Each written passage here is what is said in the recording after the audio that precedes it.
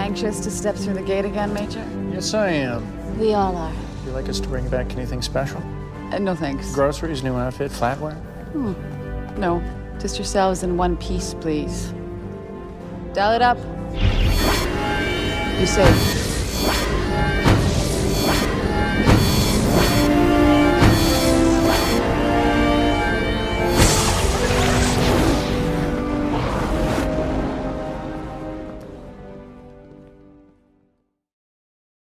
Welcome to the Jumping Puddles podcast. Be sure to listen to us on Spotify, Apple Podcasts, and or YouTube. And follow us at Jumping Puddles Podcast on Tumblr and Instagram, and Jumping Pud Pod on Twitter. Hi, I'm American Sam, and with me are my fellow co-hosts, Tor and Ash. Hey! Hi! And this week, we watched The Gift. Dun dun dun! Dun dun! That's pretty good. That's pretty good. Yeah. We have a Taylor episode. Yay! Ah, And it's a good one, actually. Ooh. it's so good. It's so good. I You're mean, gonna have some not so good ones later on, but at least this one. top tier. And right off the bat, too, I love the cold open of everyone's nightly routine. Of course, Rodney is the only one mainlining coffee and not sleeping. I also found it really funny that John was sleeping in full-on black long sleeves. It's very telling of his repressed nature, or the fact that he's afraid that he's going to get called to active duty in the middle of the night, pantless and or shirtless, and so just sleeps in his clothes. I have no idea which. I love him. He's so dumb. He's so silly. What was the weather like? Like, I wonder. Like, you know, like, was it hot? Was it cold? Did he always wear long sleeves no matter what the weather was like? Just in case, yeah, what if he was attacked? But now I'm thinking, okay, sorry, not to... Damn, we're already overanalyzing 3 seconds in. You know, it's gonna be a fucking good-ass episode. But, no, just saying, I wonder if it was sort of like a sign of how uneasy he was, especially because the Wraith were getting closer. Like, maybe he just, like, kept wearing long sleeves, and then maybe over time, you know, by the time we get to the shrine, because we know he's in a little funky panda shirt in the shrine. PJ! So maybe it was something that, yeah, his little, like, bottoms, too, like, maybe it was just, like, over time, like, he was just so genuinely stressed out, genuinely worried for his life in the beginning, that he was like, I can't bust out the funky panda shirt until I'm safe. And then maybe eventually he felt safe. He didn't want to show up in the gate room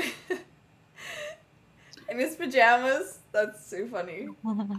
Let us see his t-shirt collection. I need to know. Please. He definitely has a few nerd shirts. Like, he already has a poster of Johnny Cash. Maybe he has a t-shirt too. Oh my god, yeah. Okay. He has a Han Solo t-shirt. Oh! Yes, definitely. Oh gosh. Something cheesy like Han shot first or some shit. Like, Speaking about the opening, I always forget that when we get to Taylor that we have like a dream inside a dream. And I've watched this episode a lot. Like, not a lot, but I've watched it more than other episodes, especially since I started shipping Taylor Beth. Sorry, I had to put it in there. please. And every time I watch it, every time I forget that we see a dream inside a dream, and every time I wonder why she's going to John when she's like in distress. And I don't think that's just because I don't think that's just because I don't ship them, but also I don't really understand. It never seemed to me that they had that kind of relationship that she would just show up at his doorstep at 3 a.m. To tell him about the bad dreams she had or whatever is going on with her. Do you think she would go if she was really stressed out that John would be the first person she would go to? My thing with that is that's a really good question. I think personally I've always viewed John as the the rock of the team and the solidity. I feel like they show it. It's kind of early days still for this to be happening, but later on down the line, I feel like all the members of his team sort of think of him first and like he'll fix it, or like I feel like he's the safe place in quotations. I think we see that a lot in the Shrine too, but I don't think he's well equipped to be that person in terms of like emotional. Like, he's great if you need that guy to be like, yo, it's all good, we're cool, like, let's not think about these things, like bad things that are bothering us for a while, and not the sort of guy who would like talk about something that's bothering you head on. Does that make any sense? Yeah, totally. Yeah, no, I 100% agree. Because I think, or how I kind of interpreted it was that Taylor kind of like still thought like the Wraith was around. I feel like that would make sense, or that's how I rationalized it, that she would go to John. She'd be like, hey, let me go to like the military official of like the base and like get him to help me out, you know? But I feel like if it was like more of like I'm having a bad dream, I don't think she would go to John for that. Yeah. Like, I honestly, I think she would go to like Elizabeth, like, you know, maybe even, I mean, at this point she hasn't met Kate, but if, you know, she had met Kate, I'm sure she would have gone to Kate. And I feel like, I don't know, maybe it's just me being a Taylor and Rodney stan, but I like to think she'd go to Rodney too before John, genuinely. Maybe because she knows that he's still awake. Exactly. Yeah. They can talk about their like trauma together. That sounds so like, but they can bond because they both go to therapy. Oh. Yeah, so that's how I kind of interpreted it. Because I wrote down that I honestly love that Taylor went to John. Because again, like as like the military guy, I like that she was like, let me go alert this man, let me go wake this man up. And I don't know, I think, you know, we kind of dragged them a little bit last episode because they were just fighting. Like it was like a good fight, but they were like just beefing that entire episode. But I think some of that kind of continues into this episode. But I don't know, I think fundamentally, I love their bond without like the context of romance. Like, I think, I don't know, they can both be like, I think Taylor wants to be that person for John kind of sometimes that he can kind of rely on more. But I think, you know, like, I feel like they both have very similar, like, I'm the leader, I should be the only strong one. And so I don't know, I feel like they have a lot in common. So I love all we get from their bond. And I just wish it wasn't played for romance. I love that. I actually love that. And it helps me not be so annoyed by that scene. No, but she definitely would have gone to, like, literally, even Ford, like, literally everyone else on the base except for John, if it was, like bad dreams. Like, she'd go to Radek. She'd go to Chuck. Okay, like... Chuck, my man! Yeah, and building on what you said, Sam, because it was about the Wraith, I feel like this episode kind of brings it up again to John trusts her sort of implicitly, whereas other military personnel and people on the base are sort of sus of her, or were sus of her. And so I think maybe that left like a bad taste in her mouth. So yeah, she's going to go directly to the guy she knows is going to listen to her to report something like that. He didn't handle it the best way, personally, but we'll talk about that. Yeah, I'm like, I was thinking about that. I was like, we're praising him so much. And I was like, and then he went and did a stupid thing. So he did many a dumb thing this episode, I think. Mm-hmm. So let's not praise him too much. We'll get back to all that. But I do love the shots of her room. I feel like her room has the most personality so far. Like the Athosian, I'm assuming like Athosian quilts and stuff. It's just pretty. The curtains. Yeah. She really made herself a home there. And I really love... I feel like even more than the rest of the team. Maybe not John.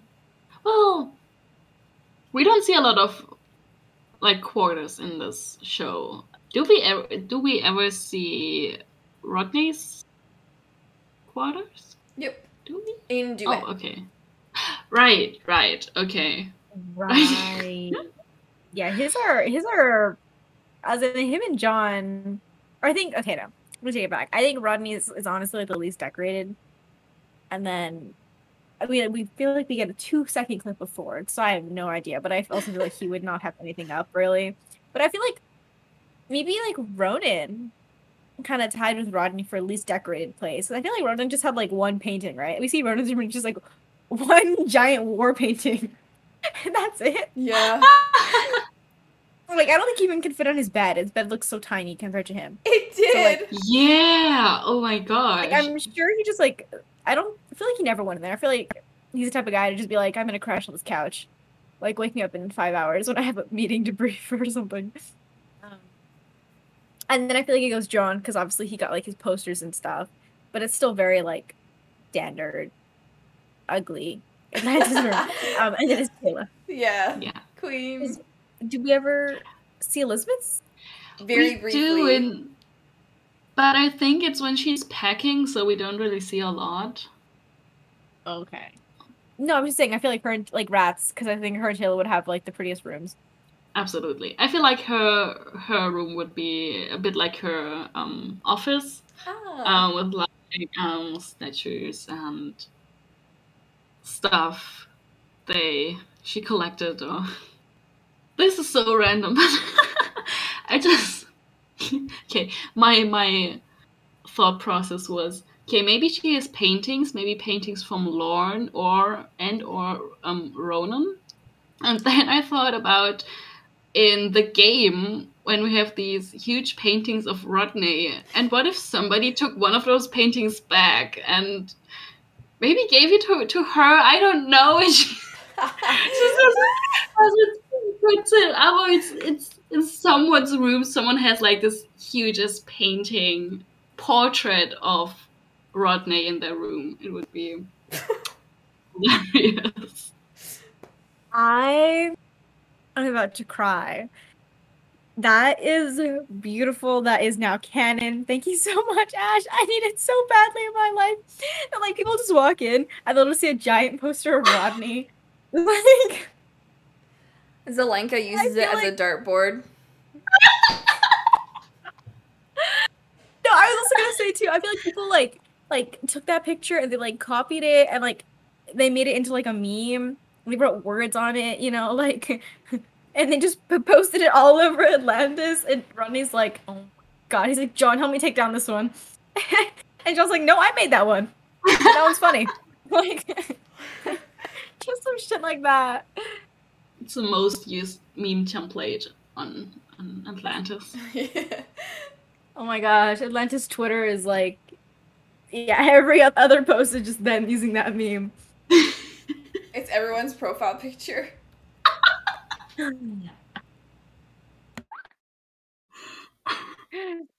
my god, maybe it's during Rodney's birthday month as a birthday thing that also like as a way to like tease him but also say happy birthday. Like, oh. They get like his face, like the picture monogrammed on paper plates and on the cake. You know how you can get photos on cakes? I'm gonna throw up. I need this so badly. This is amazing. Speaking of Elizabeth and Rodney. Again, we feel like we get some good crumbs this episode. Some great, like, I'll take anything at this point. And so I love that little scene. There's some really just great scenes in general. I really forgot how many, like, just little details are in this episode that just make it so good. But, like, that one scene, where she walks in on Rodney in his lab, and then she just, like, takes over the computer. She's like, all right, I'm gonna do Ancient now. And it's so cute. Oh, I love that one. It shows. I love that they used her capabilities a bit in this episode, and she's so fascinated too, right? She goes in here and she's not even listening to what Rodney is talking at that point. She says, "Oh yeah, let me do this," and she's so focused immediately, and then I love that for her. She gets something to do that's something else than paperwork and sending people out and worrying about them all the time.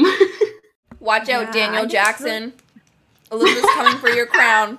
I'm so happy that like they made like Elizabeth the person that can like read ancient, like I feel like it just adds, especially because like her whole fascination with the ancients and stuff, it just adds such another like an extra layer that she understands their language, and she's probably like right after. Honestly, how good is Daniel at ancient? Because I feel like Elizabeth could be tied with him for maybe like most knowledgeable about the ancient language, especially because her time on Atlantis. Like I'm sure she probably like just leaps and bounds ahead of the man while he's like stuck dealing with the Ori.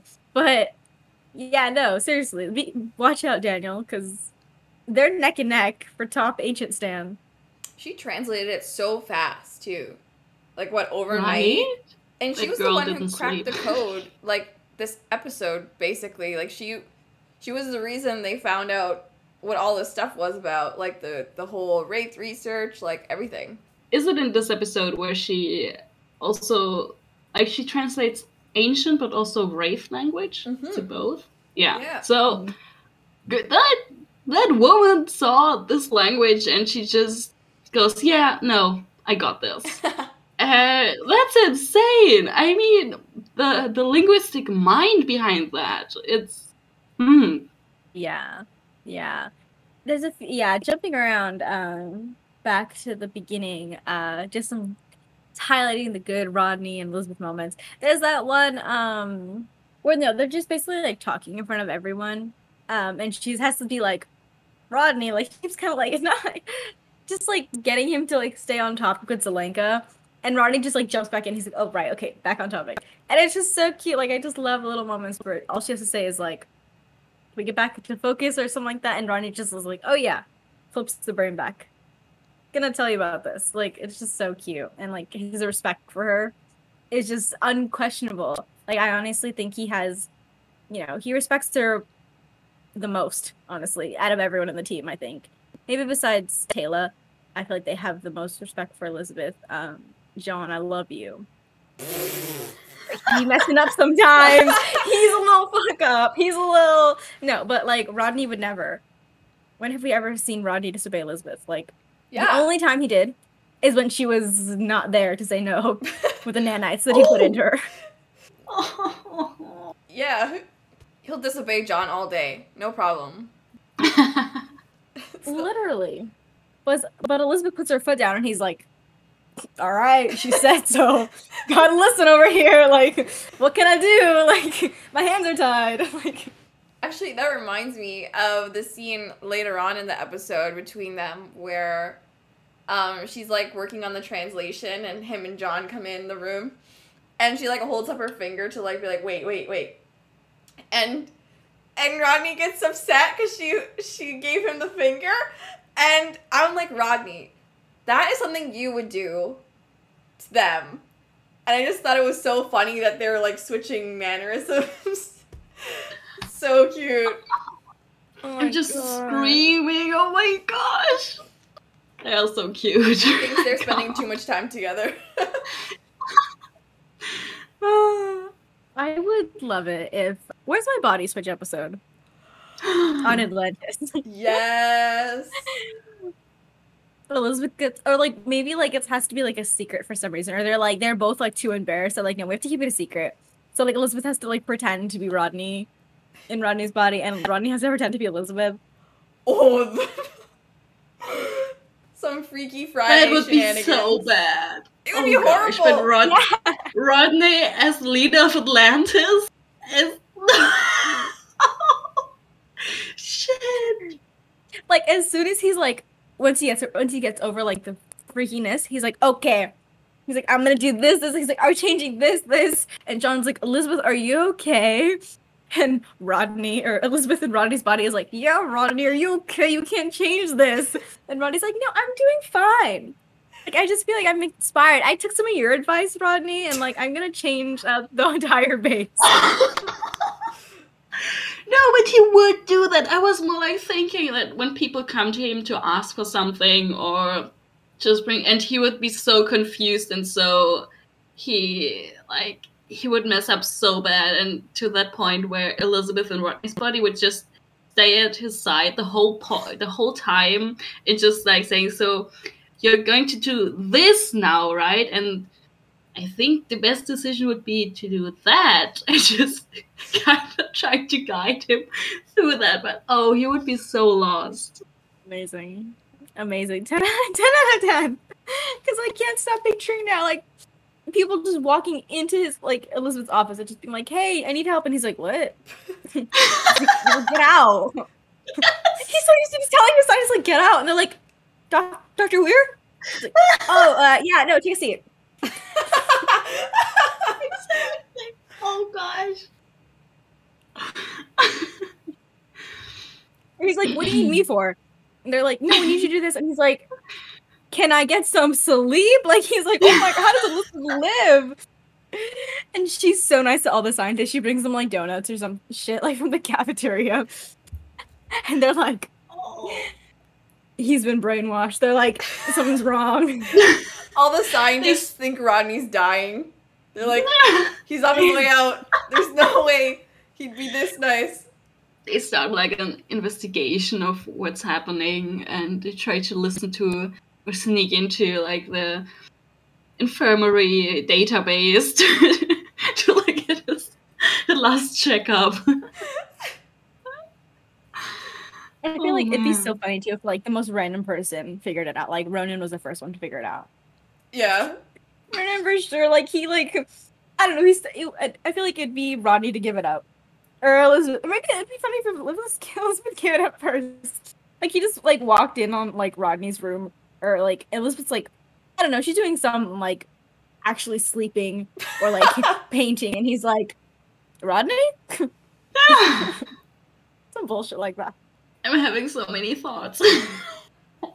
Alternatively, what if Elizabeth and Taylor were in like a secret relationship, and so like Rodney finds out because he's in the squad, and he's like, oh shit, wait, oh fuck, yeah, yes, oh that's how he finds out. He was like, how's your day? How was your day, sweetheart? Or like something like that. Like trying to hold his hand, and he's just like, what? He's really like, what? Elizabeth's like, oh shit, I didn't tell Rodney, and like runs to their room and like bangs on the door like, Elizabeth, I need you right now. I need you. Oh, but that is amazing because Rodney is the worst at keeping secrets. Exactly. Exactly. Oh my, okay. Sorry. One last thing to add on this little entire AU we created. I think it'd be so funny too if like John was like on the brink of finally confessing his feelings or something. Oh no! And then like you get Elizabeth and Rodney's body trying to deal with that too. So they're both like, you're dating who? They like meet up in the middle of like Atlantis. They're like, who are you dating? It was like, it was a secret. Wait, mine's a secret. Okay, we're both gonna keep it a secret. I mean, anyways, that was great. I love them. Elizabeth and Rodney besties. Hell yes. Speaking of secrets, John is terrible at keeping them. He's so silly. How do we feel about that conversation in general and what John did? John, what the fuck are you doing? I think what he meant well in what he did. He was worried about a member of his team, and he tried to fix it somehow, but by doing that, he just completely abused her trust in him. What he could have done is talk to her about that, and that he thinks, hey, maybe she should talk to somebody that's not him, because he's not good with that stuff. And he's not a professional. But yeah, the way he did it, it's just not good. Yeah, you can really tell he did not think this is a big deal. Like, he was like, I told Heimer, and she's like, what did you do that for? She's like fully snapping at him, and he's like, girl, you just needed mental help. And she's like, no, like, I came to you as a friend. And I think it's really interesting that, like, they can kind of have that divide, especially in season 1, you know, where, like, she came to him as a friend, and he did not. That just completely flew over his head. He was like, oh, she's telling me. And he's like, oh, okay, like I'm just gonna go tell Heimar to get her, to help her out. And it's like, no, John, you're missing the point. So I think it would have been really interesting to see more of that, like, how do they deal with that divide, Like, do they have to say, like, hey, I'm coming to you as a friend? Or, like, hey, I'm coming to you as, like, the military, like, like, I need your help with this. Or turn off your military brain for a second. I need John the friend. But yeah, no, he was in the wrong for that. And surprised Taylor didn't whip out her sticks and start beating him with it. Oh, I love that you said that. Like, you were like, John the friend versus John the military leader. Because, it's so true. And I feel like it's a common thread in the show. I wish it was more of a thing. But yeah, I think he was thinking with the wrong brain during their conversation. Like, what he should have done, like you were saying, Ash was been like, oh, like, there's this lady on base. Her name is Kate. Like, she talks to people through this stuff. Like, maybe she can help you. I don't know if you're willing to go. Like, if it's your choice to go and talk to her if you want to. Like, this is the stuff that she does. Because I know, like, Taylor, coming from Athos, like, I don't know if they have such things in her culture. Like, there's a cultural difference there, I understand. But instead, I feel like he was thinking with his military brain where, he's a leader of the team and, like, one person is not sleeping, so they're not functioning well. Like, they're not physically on their game and, they can't come on mission. So, like, let's go over their head and fix it instead of putting it in her hands and giving her the autonomy to make that choice on her own. So, yeah, that sucked. Also, I don't think he realizes the position that she's in or that he's in where, like, he doesn't understand why people wouldn't trust Taylor, and so he doesn't understand, I feel like, how she feels ostracized by the expedition, how she feels like she's other, in quotation marks, and so he doesn't understand how him divulging her, like, personal mental anguish to some random stranger would affect her, I feel like, because not everyone is him. Like, not everyone is going to treat her, like, because he says a line, like, she's like, I don't need your people to think I'm crazy, like, they already are distrustful of me. And he's like, no one doesn't trust you and no one thinks you're crazy, but that's not necessarily true. Amazing. And I think you're 100% spot on. And I think it's not only, like, present in this, like, first, like, 15, 20 minutes, but even, like, in the entire episode, like, kind of getting into some stuff that happens later, Elizabeth is so worried about Taylor towards the end.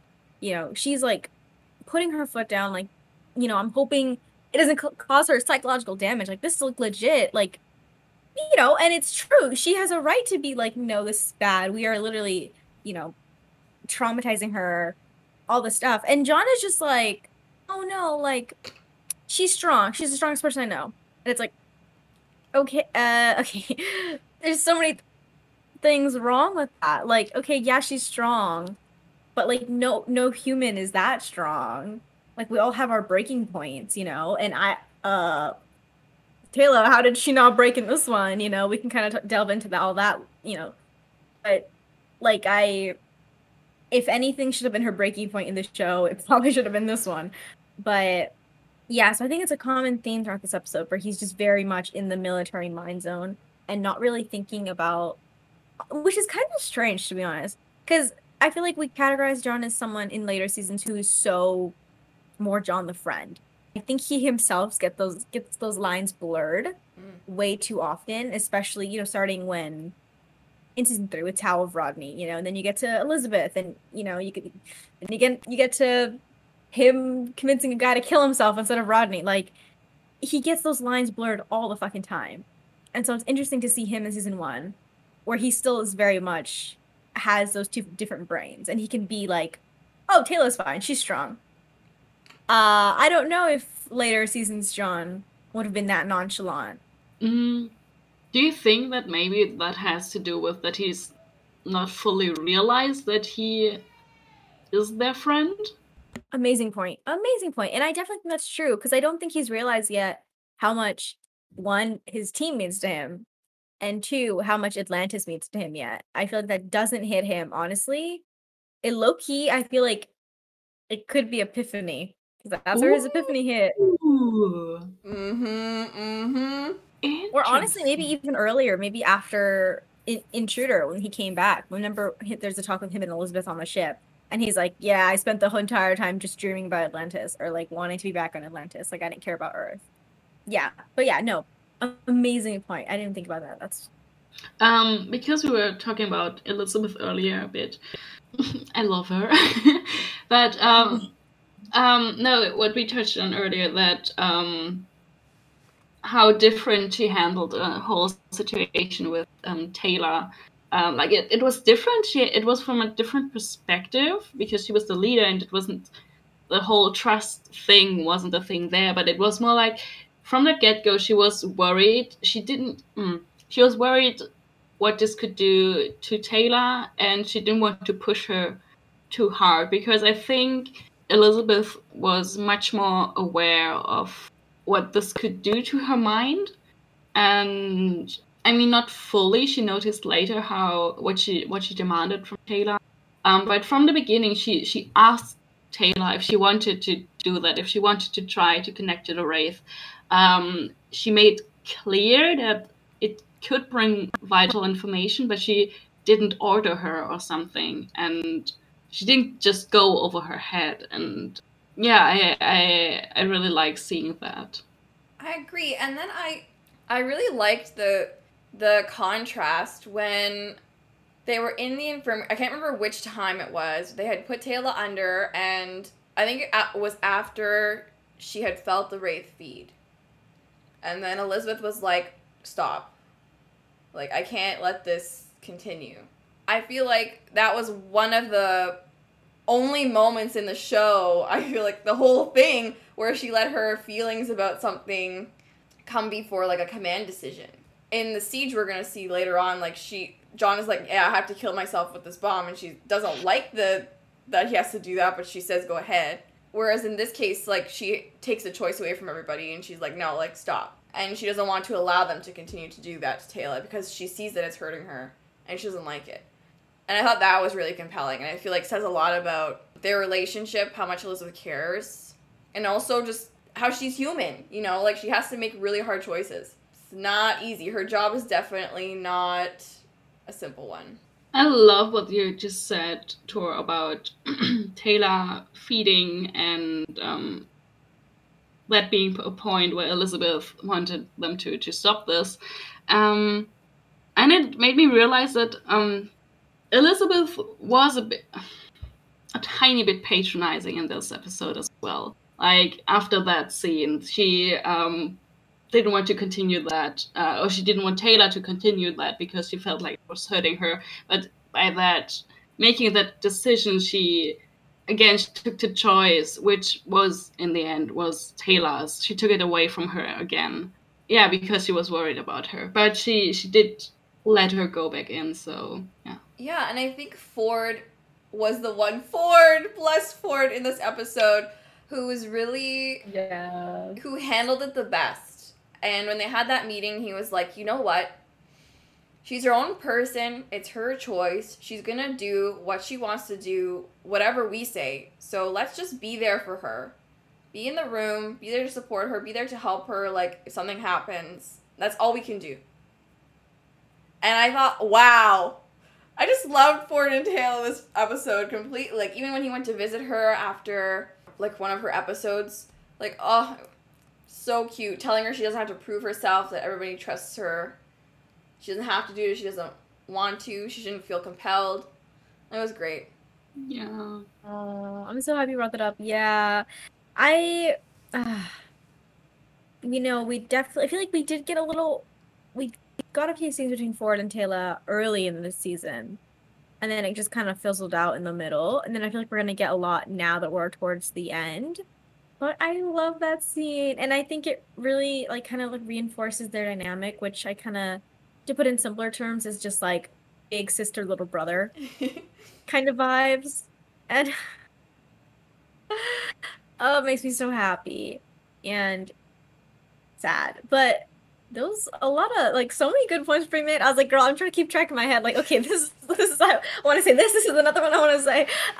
So first I just want to go all the way back. So I think Ash's first point. You were talking about like how hard it was for Elizabeth, and how she did kind of take away that choice for a little, and then she kind of gave it up eventually. And how, in contrast to John, who's just like, oh, yeah, she's strong, it's fine. And how human she was in that moment as well. And I think it just goes to show, again, why we love Atlantis so much here, is that I just love having a civilian as the leader. Because I shudder to think what would have happened if it was a military person in charge, especially in this episode. I feel like it would have gone into some real shady territory.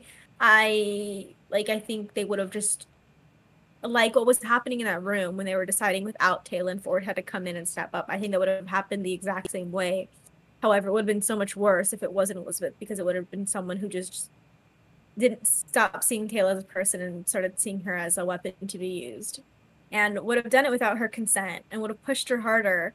And I don't know if anyone would have stopped it, maybe, except for maybe Rodney or Carson. But Rodney wasn't even there around when this experiments were going on. Like, he just kind of fucked off. So I'm not sure if anyone besides like maybe Kate, Carson, and maybe eventually Ford, if Ford and John, if it got really bad. It just makes me really grateful that it was Elizabeth, because I shudder to think I feel like they could have lost Taylor if it was anyone else in charge. Damn, now I'm wondering what Rodney would have done if he was there or said. It really hurt when he wasn't there, because I think, I don't know, I feel like he would have been on like Elizabeth's side a little bit more rather than John's on this, because I think, especially, I feel like he would not have been down. Oh my god, there's so much to talk about with this episode. But with that scene where Taylor's like, I'm feeding, I think both red alerts would have gone off in Rodney's head with Elizabeth, because especially because we have that scene, which little mini tangent, fucking love this scene with all of my heart, is when Taylor bumps into Rodney coming out of therapy, and Rodney tries to like be like, oh, yeah, I was just I'm sleeping with Kate, and Taylor's like, yeah, and he's like, keep it a little secret, and they're like, okay. So I feel like they're secret buddies. But anyways, I feel like especially after that little scene of him seeing Taylor reaching out for help with Kate, I don't think he would have been on Team Elizabeth. He would have immediately said, like, stop it, get her out of there, as soon as she said, I'm feeding. And you bring up an interesting point about Rodney. I like that. I think I've said it before on a prior episode, but I love how he's voluntarily, like, going to see Heitmeyer. Like, even though he's a little bit embarrassed about it, a little bit, I love that. Because they're going through, like, some serious shit. And so, yeah, like, why wouldn't you? And then even him, like, just having that confidence and knowing that Taylor was also seeing her. Yeah, you're so right. I think it would affect him seeing her go through that. They mean so much to me as a duo. Hell yeah. I feel like if Rodney had been there while Taylor was being hypnotized, he would, or at first, or maybe before that, he would want Taylor to do it, just so they could get as much information about the Wraith as possible.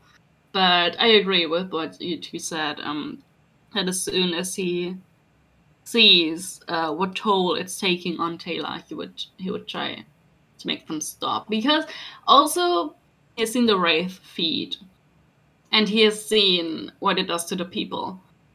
And yeah, I think maybe it would be a bit just his not just his worry for Taylor's well-being, but like the other person. Like he knows what it like to see someone die like that. That would just creep him out so much that he would want it to stop as well. Yeah. Since we're just on the topic of Rodney Taylor, I'm going feral with ideas. But I don't know. I feel like they would just be like, I feel like they would like always run into each other like after their therapy sessions, and they'd be like just kind of like silently being like Taylor would put a hand on his shoulder, or he would try to like I don't know, do something back to her when they're like crossing paths, you know, in and out. And I feel like when things would get like really tough, like after like a really serious mission, maybe Taylor would be like leading Rodney to like the cafeteria and they'd go like get a little drink together, just sit in silence, just hang out. Aw. I'm in pain. I'm also in pain. I feel it in my heart. I I love that idea of the little nonverbal communication between them when they're going to therapy, because I know it's the 2000s, but I don't think they handled mental illness and the stigma around it very well in this episode. Like, as can be seen with Rodney being super embarrassed when Taylor sees him coming from Heidmeyer's office, but also later in that scene where Taylor yells at John for telling Heidmeyer about her dreams, she immediately goes to the conclusion that getting therapy equals being crazy and being just like this huge stigma around mental illness that is still out there, I think, and even stronger 20 years ago. And it it made me think a bit, because Heidmeyer tells Taylor, first of all, I loved how Taylor just sits down and says like, I don't really know how this works. And I was like, this was me in my first therapy session.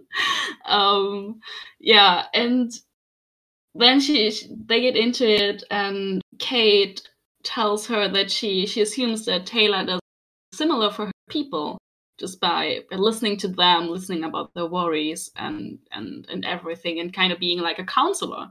And then in return, it confused me a bit that Taylor was so worried about being seen as quote unquote crazy by the people, because how would you know that going to therapy or talking to a psychologist would bring that stigma? Because I don't know, it felt a bit weird to me that she would react that way, because obviously she was angry because John abused her trust, but also I don't know, I think for me, like, yeah, I think how I try to rationalize it instead of like, you know, because I mean, we all know the reason why she did it was because, you know, early 2000s and stuff. But I feel like for how I just try to rationalize it in my little brain is that like it's more about like the trust thing, I think, is how I try to write it off. Because yeah, I think it's about the fact that John went behind her back to do that. Although it could very well, like, I mean, you know, we always talk about how like all of Atlantis needs therapy. All of Atlantis needs a lot of therapy. And this is our first time seeing Kate. So I feel like this must have been a big deal back in the day where people were like, whoa, there's an actual therapist on the base? Like, oh my gosh, like, good for them. They need it. And I think, you know, we always talk about how much of a wasted character she is, you know, especially on a show like this where you can do so much with her and so much but the characters, like, you know, confronting some of the things they face. I mean, you know, we talked about this before, I'm not sure on the pod or off the pod, but yes, therapy should have been used more in Atlantis and Kay as a character. And so I think what sucks is that, you know, from, again, just making leaps and bounds and guesses, but maybe Taylor, you know, because she doesn't even know who Kate is. Like, maybe she really has no idea. Like, she's like, well, why aren't you going to therapy then, John? Like, maybe she just automatically leapt to that conclusion because she's like, no one else, I've seen no one else is in therapy. And she's like, if it's like this mental like thing that everyone needs, why isn't everyone in there? Like, why isn't everyone like making appointments? So that's kind of a way to rationalize that instead of making it like the early 2000s way. Yeah, and I like that too, because I feel like John is very much do as I say, not as I do sort of leader. And so like the one thing he said right in that conversation was like, nobody's saying you're crazy. Nothing, it doesn't mean anything's wrong with you if you go to see her. But on the flip side, I feel like he has his own issues and maybe prejudices, I don't know. And I don't think he would take too kindly to being referred to a therapist himself, for various reasons. So, If anyone but Elizabeth, like, told him, you need to go to therapy, I think he would, oh my gosh, he would have actually, yeah, he would have been really pissed. I think the only reason why Elizabeth has that power over him is because, like, he respects her to some degree. I mean, obviously he respects her more as the show goes on, but at least in the beginning, you know, he's like, okay, this is Commander. Like, even if he like can, even if he tries to like step his little toe out of line and be like, you, occasionally, like he's still like, no, she's in the charge. So I feel like if anyone else, especially season 1, John, if anyone else was like, hey, you should go to therapy. Oh, that man. If you were in the military, rip. If like if you were like a scientist or a civilian, you'd probably be alive. So I'd be grateful for that. Yeah. Military, you'd be running laps for days around Atlantis. You'd be doing all his paperwork. He's like, well, you said you wanted me to go to therapy. I don't have time to do all this paperwork if I'm going to therapy. Oh, touche. Bring out his inner petty bitch. No, Sam, just to go back what you said, how you rationalized that scene. Thank you. That makes it so much better. I the way you analyze this episode, it's just very, very good. Connecting the dots that should not have been connected, but we're connecting them. And adding new. I feel like we're all adding new dots. We're adding new like graphs. Like this is like ours is like a tree. Like our tree's ginormous. Speaking about Kate, what do you think of her character introduction? Because I feel like it's not the best. I love her. Just wanted to mention that. And also this episode is probably the beginning of my OT3 Taylor, Kate, Elizabeth side note.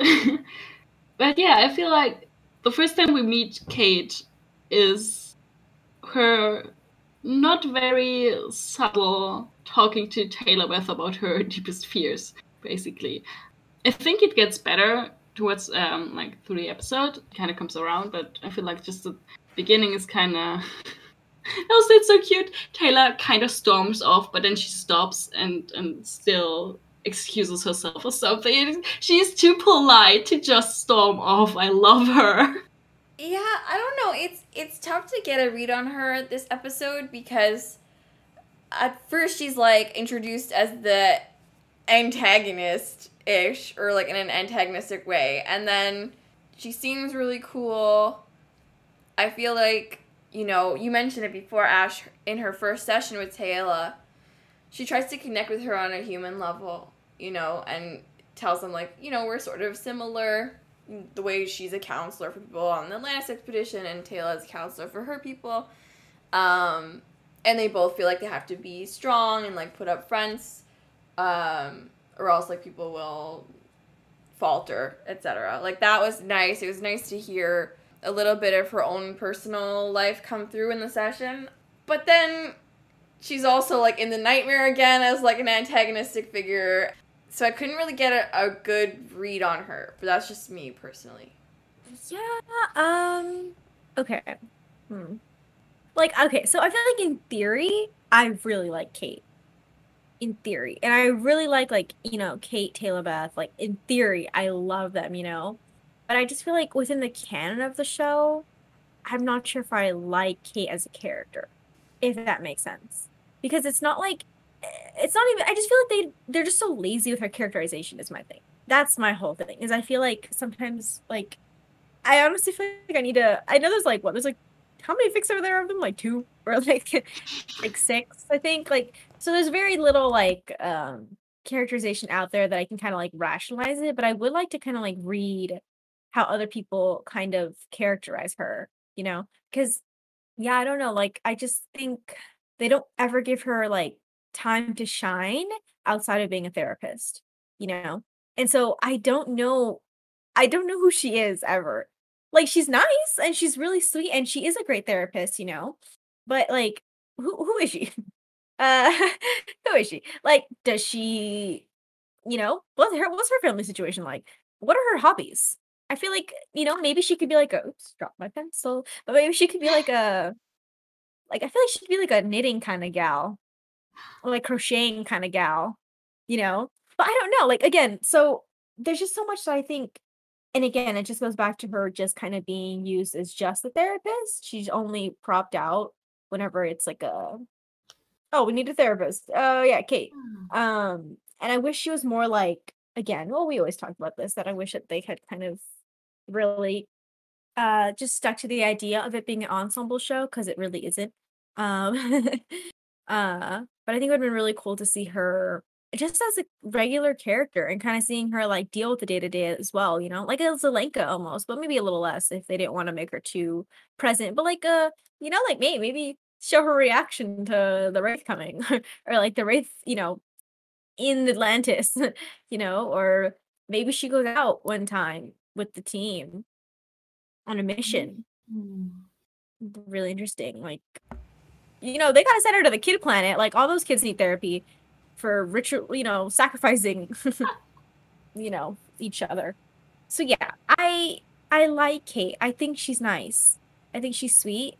I maybe through this podcast we can create a better character for her. Because I want to know what she's like. Is she like is she like snarky? What is her sense of humor like? How does she like? I need to know how she mixes in with the Taylor Beth dynamics. I think we figured out Taylor Beth so well, and I want to add her in there because I think it's so fun, and I think her and Elizabeth and Halo would get along really well. But I want to know more about her besides just her being a therapist. I kind of wish that they had included her in the last episode now, just in like a little clip, like one of the clips or one of the background or B-team characters just doing a video, and if they brought her back for this episode, because you're so right, they only ever bring her up when there's some psychological problem, in quotation marks. And it's so sad because I feel like, yeah, you're so right, they didn't really flesh out her character, give her something distinct, like any distinct characteristic. I mean, she's extremely patient, and I think she meditates. This is maybe weird, and but maybe she picks up meditating with Taylor, because yes. Elizabeth doesn't meditate. It doesn't work for her. She tries it and it doesn't work for her. But yeah, I think she to me she already appears so centered and calm. I don't know. I feel like just it would fit her kind of.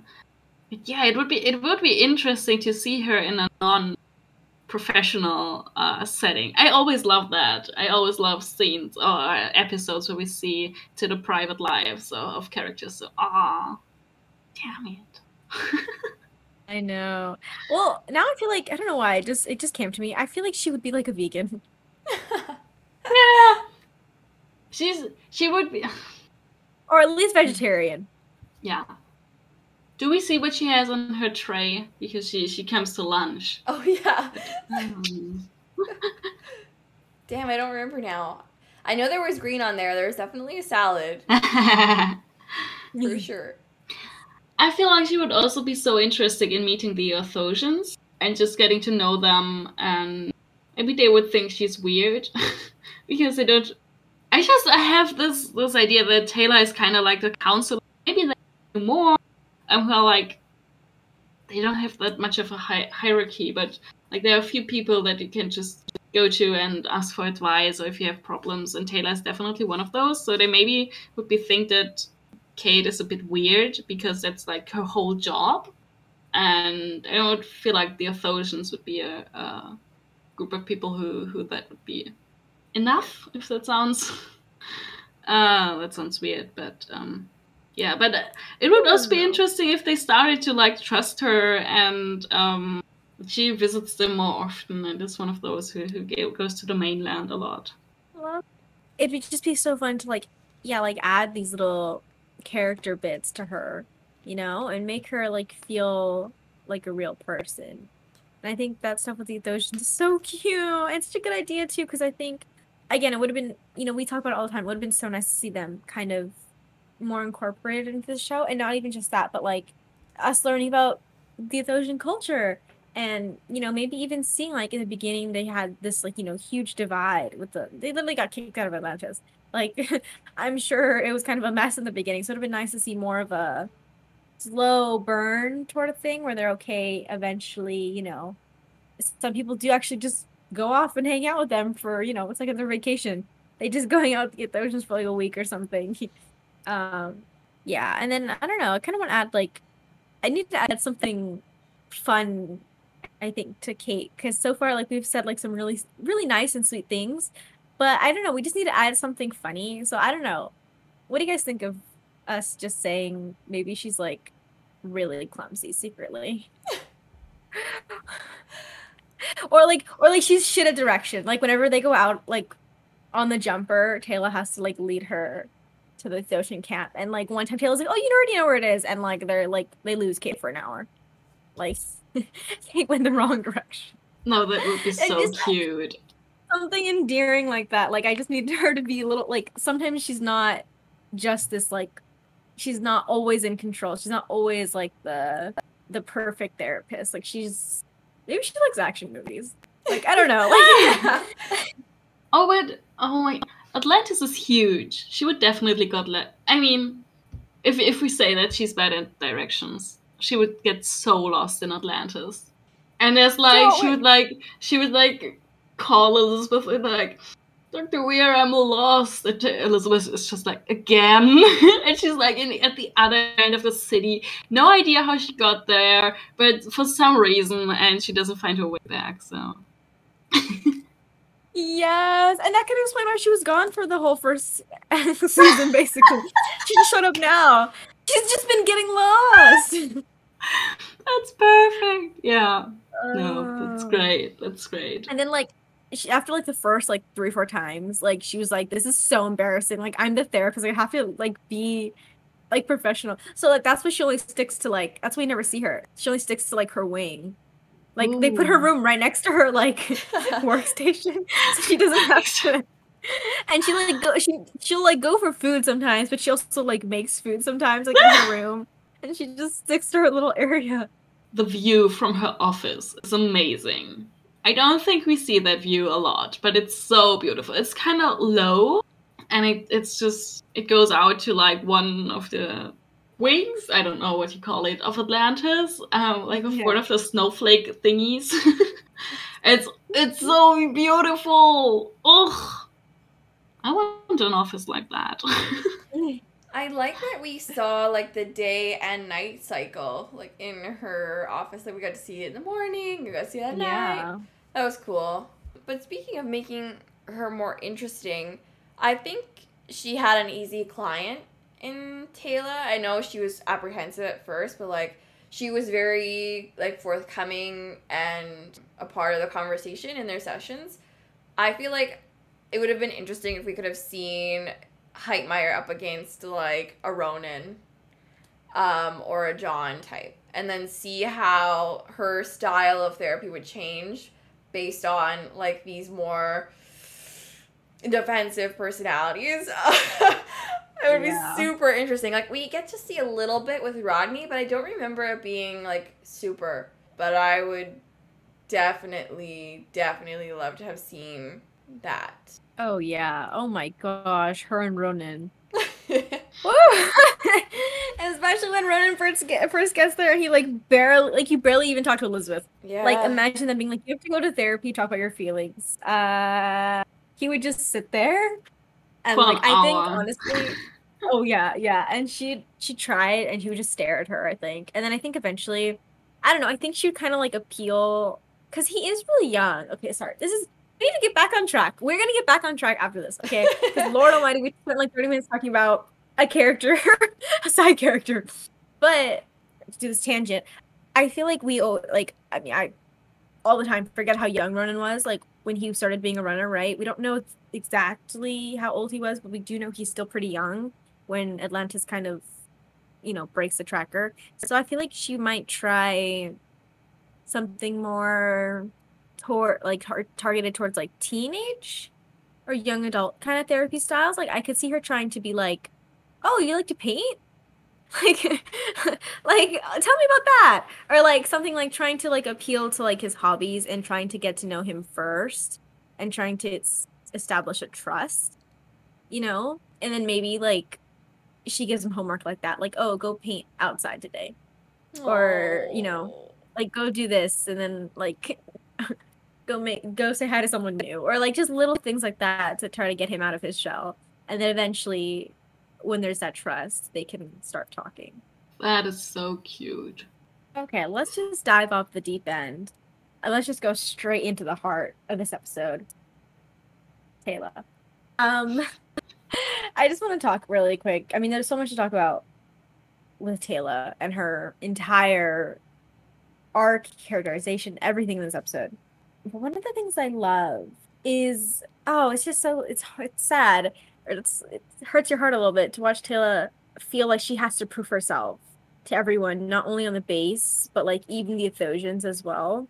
And it's sad because, again, like going back to John, John's like, "Oh, no one thinks you're crazy." And it's like, okay, you don't think that, but you don't know how other people are thinking. And he just is so, it goes over his head completely because he hasn't had to experience that, And again, there's a good metaphor somewhere around here. It can be for a number of things, And so I like that bit of characterization that we get from her. However, I am kind of sad that I don't know if it's ever addressed as much as it is in this episode. Like her need to be like, I have to be strong for the base and for my people. I love that. And I'm sad that we didn't get to I'm sad she was kind of like telling that or like showing that to John, because John's not gonna over his head, bitch. Okay. Like I kind of wanted her to show that more to like Kate or Elizabeth, and I think it would have been really cool to see maybe as the show goes on, kind of her learning that she doesn't have to be that strong person. Same as Elizabeth. We talked about this before. Elizabeth has that same mentality where it's like, I can't cry unless no one sees me. They all have that mentality. And so, yeah, I just wish, it makes me so sad for the missed opportunity that was Taylor, because I think it would have been really cool, to see her try, struggle with being a leader on Athos and leaving her people for the base, but then, being strong and having to maintain that pretense. And then maybe eventually, over time, she's like, okay, I don't have to prove myself anymore. I can take a step back. I'm good enough. I feel like, oh man, this just goes back to also like, I don't know, I feel like maybe being a woman too, we don't know much about the Athosian culture, but maybe she feels like she has to be that super strong leader, because of other prejudices, or maybe just on the base too. We see that when Sumner first sees her, he's like, "You're the leader," like fully looks past her, I don't know, maybe she just has to, it's not only just about proving herself as a capable leader, but proving herself as a capable leader without like the burden of gender. Yeah, you bring up excellent points. And like you said, this episode is kind of the perfect introduction or like climax for this sort of arc for her, because I feel like there was one conversation that she had with Charon on the mainland where Charon was like, "Oh, I remember when you were a little girl and you would read and like paint pictures." And she was like, I haven't been that girl in a long time. Like the feeling of having to cast off certain things that are either too girlish, in quotations, or too childish, because she had to take on this burden of responsibility, or because she wanted to portray a stronger front to people. She didn't want anybody to see cracks in her armor, so to speak. Yeah, it's just, that hit me, and it made me really sad to hear that. Because who knows, like, Maybe she had, like, secret passion, like, she was into painting, too, or we know she can sing, right? Stuff like that is just sad to see, like, her suppress. They have an art club on Atlantis. Lorne is there. Lorne, Taylor, Ronan, I don't know, some other people, but these for sure. Oh my gosh. Yeah, both of you bring up so great points. Oh my gosh. And I love how this episode goes into Taylor's character and also making her fierce. Like, we start with a nightmare of hers, but we really will go into her deepest fear in this episode. Like, she's part wraith.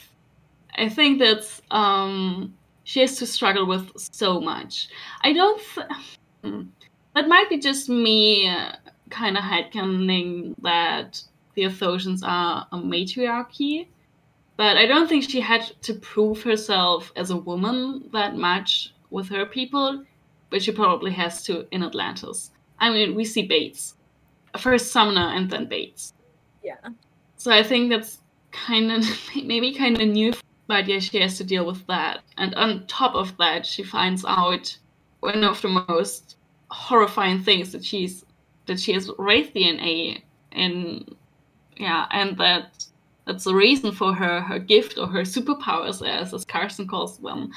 And in the beginning, after she goes to talk to Charin about this, and she then continues to tell Elizabeth and John about this, that some people believed it was a gift from the ancestors, that they could feel. Some people could feel the wraith, and then they found out that that's not the reason. And the way she bears herself through this, the way she manages to accept this on some level is insane at first. Like, she's literal DNA of her worst enemy, and she's kind of part of them. And then she I think, I don't know if she continues to see it as a gift, but she sees it now as a possibility to achieve more. And the fact that she sees that and uses it and wants to use it is just mind-blowing to me. Yeah, I know. It's so hard to watch this episode and to hear her and other people call it a superpower and a gift so many times when you know what's coming and you're just like, and it makes me so sad. Like, I get, like, kind of in the moment, maybe I feel like she's the type of person who wouldn't react to, like, this kind of, like, world dropping news in the moment, but it makes me so sad that I think that we never got to see, like, her full, mental breakdown over this, because I don't care how strong you are, there is no way she'd be able to deal with this as well as she handled it in the show. I think it's heartbreaking, because I think season 2, that should have been her entire arc for the season. Her coming to terms with what she is, what happened to her ancestors, how her people have seen it as a gift, whether or not she should tell them. Does she struggle with telling them that it's not a gift, but, like, something that the Wraith gave her? Does she even tell them that she is, like, that she has Wraith DNA, And it would have been really cool to see her use the power throughout season 2 and to really struggle. Like, maybe John asks her to do it, and the first few times she does it, and then she starts getting more and more angry and uncomfortable and sort of, like, realizing that this isn't something she wants to do anymore or ever. Or maybe she doesn't even want to use it anymore. Maybe she just completely gives up on the power and kind of grows more resentful of it. The what ifs that drive me crazy. I feel like there was so much that could have been done there. And it, again, makes me so pissed that they give her this, and they give her this crazy, honestly really cool and really heartbreaking arc. And the only fucking time they bring out Taylor's powers are when the plot needs it to. There is no, like, deeper... maybe I'm just, like, misremembering things, because I don't remember season 2 very well. I watched it over a year ago. But from what I remember, I don't remember her repeatedly worrying about this. I just know, I remember, especially they bring it back for Submersion, that's in season 3. And she's just very like, I'll do it. Let me do it. And everyone's like, no. And once again, Elizabeth is like, no. And she's like, let me do it. So yeah, I don't know. I just wish it was better developed because the seeds are right there. They planted such amazing seeds. Water your plants. Yeah, she also uses it to, like, she learns at some point she's able to steer a wraith ship, which is insane. And yeah, it would be. I don't remember her ever worrying about this ever again, or just as seeing it as something bad. She learns about it, and then it's bad for this episode, but then she just accepts it. And yeah, you're so right. Does she tell her people that she's part wraith, and that all the other people, all the other Athosians who can feel the wraith, that they are part wraith too? The fact that Taylor sort of puts aside all her personal feelings about this ability that she has and like wants to use it for the good of her people, for the good of the expedition. Like, it's really, I don't know if it's selfless or she's doing it because she needs to prove herself, but regardless, yeah, I just wish they went back to it in season 2. Like, I get the siege happening and like you can't like let those things affect you in the moment because like you're literally gonna die tomorrow basically, but like once that had passed, I would have liked definitely a return to that. And you guys are mentioning Carson referring to her ability as a superpower. I thought it was super cute when he said it wasn't her only superpower. So like the idea that, you know, her strength and like her combat ability, like stuff that she trained her whole life to do, like makes her a superwoman to him. And I like the idea of Carson looking up to her and like finding her like inspiring or like heroic. In my mind, I like to think like Rodney sees her that way too. But yeah, it was just a sweet line. You get points for that one, Carson. And also, you were mentioning, like, would she tell her people or not? It was interesting that Charon said that no other living Athosian knows the story about, like, the people returning from the Wraith except her, Taylor's father who had passed. So it'd be interesting to see, like, what she would do. I feel like the bigger part of me is saying that honesty would win out to her and she would want to say the truth and the history and what happened to them. But another part of me is like, it doesn't just affect her and how her people are going to see her. It will also affect the other Athosians who also have that ability. And so I don't know if she'd want to put them in that position by revealing the truth. Okay, but you know how interesting would have been? Yeah, like an entire season of her trying to struggle with should she tell them or should she not? And maybe she does tell them, and maybe it goes fucking horrible. Maybe they're all like, you know, trying to decide if she should stay as the leader of the Athosians. That would be insane. Because then we get, like, them bringing up the point, well, she's gone all the time. And do we even trust her? Now she's part Wraith. Oh, that would have been heartbreaking. And it would have destroyed Taylor. And I would like to see it. But, oh, man. Ouch! Yeah. What are you doing to my girl? Don't put her through that. I can see the point that they would say, yeah, she's not here all the time anyways. But I think before that would happen, she would kind of step down. Like herself. And what if she, like, she's probably constantly aware, or she still has the Athosian mindset that she could die any day, that the Wraith could come any day and she'll be dead. And now that Charon and her are the only two people knowing the story, I feel like she would want to preserve it somehow. And maybe she wouldn't tell her people right away because of all the struggle you just described. But maybe she would write it down it would be cute if she like learned to keep a log on Atlantis.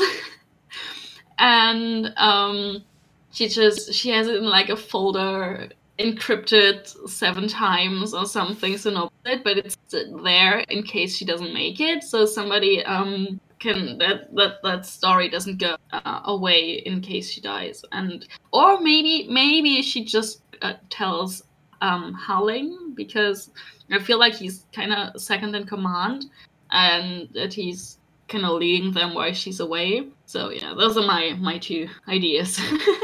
I need to jump in because I feel like when you were talking about like the keeping the log and like how it's encrypted, Rodney would make that for her. Oh. Obviously. No, but she would go up to him and be like, I need you to make me something. Like, I need something where no one can get into it, like, just in case of death or something, just in case. And he's like, oh, he would be like, oh, man. I think he'd be a little touched that she asked him. And then he would make it for her. I got you, girl. Yeah. Oh, man. This has been so good. I think I just forgot, like, how good this episode was. This is easily top 5 of the season for me. And I think all of our what ifs, like, regardless, are, like, so fun and so interesting. And it, like, physically pains me that I honestly think, you know, biases aside, like, I love Vala. I love her so much. She's my main girly. But I truly think, like, even just, like, this episode alone, I think makes Taylor the most effort the Stargate writers put into a female character. Like, with the backstory and, like, the reality of her having to face that, like, this something that she thought was a gift is actually has, like, a horrifying background, horrifying background to it. I think it makes me so mad because this is so good. Like, this is amazing stuff. Look, I'm praising the writers. It's, wow, rare. But, like, this is amazing. This is beautiful. This is such a good arc for her. As someone who tries so hard to be seen as strong. And, like Tor said earlier, like, she probably had to let go of, like, some of her, like, hobbies growing up and, try to be more leader-like, And it hurts me deep inside that they made this episode and did nothing else with Taylor. They said, this is enough.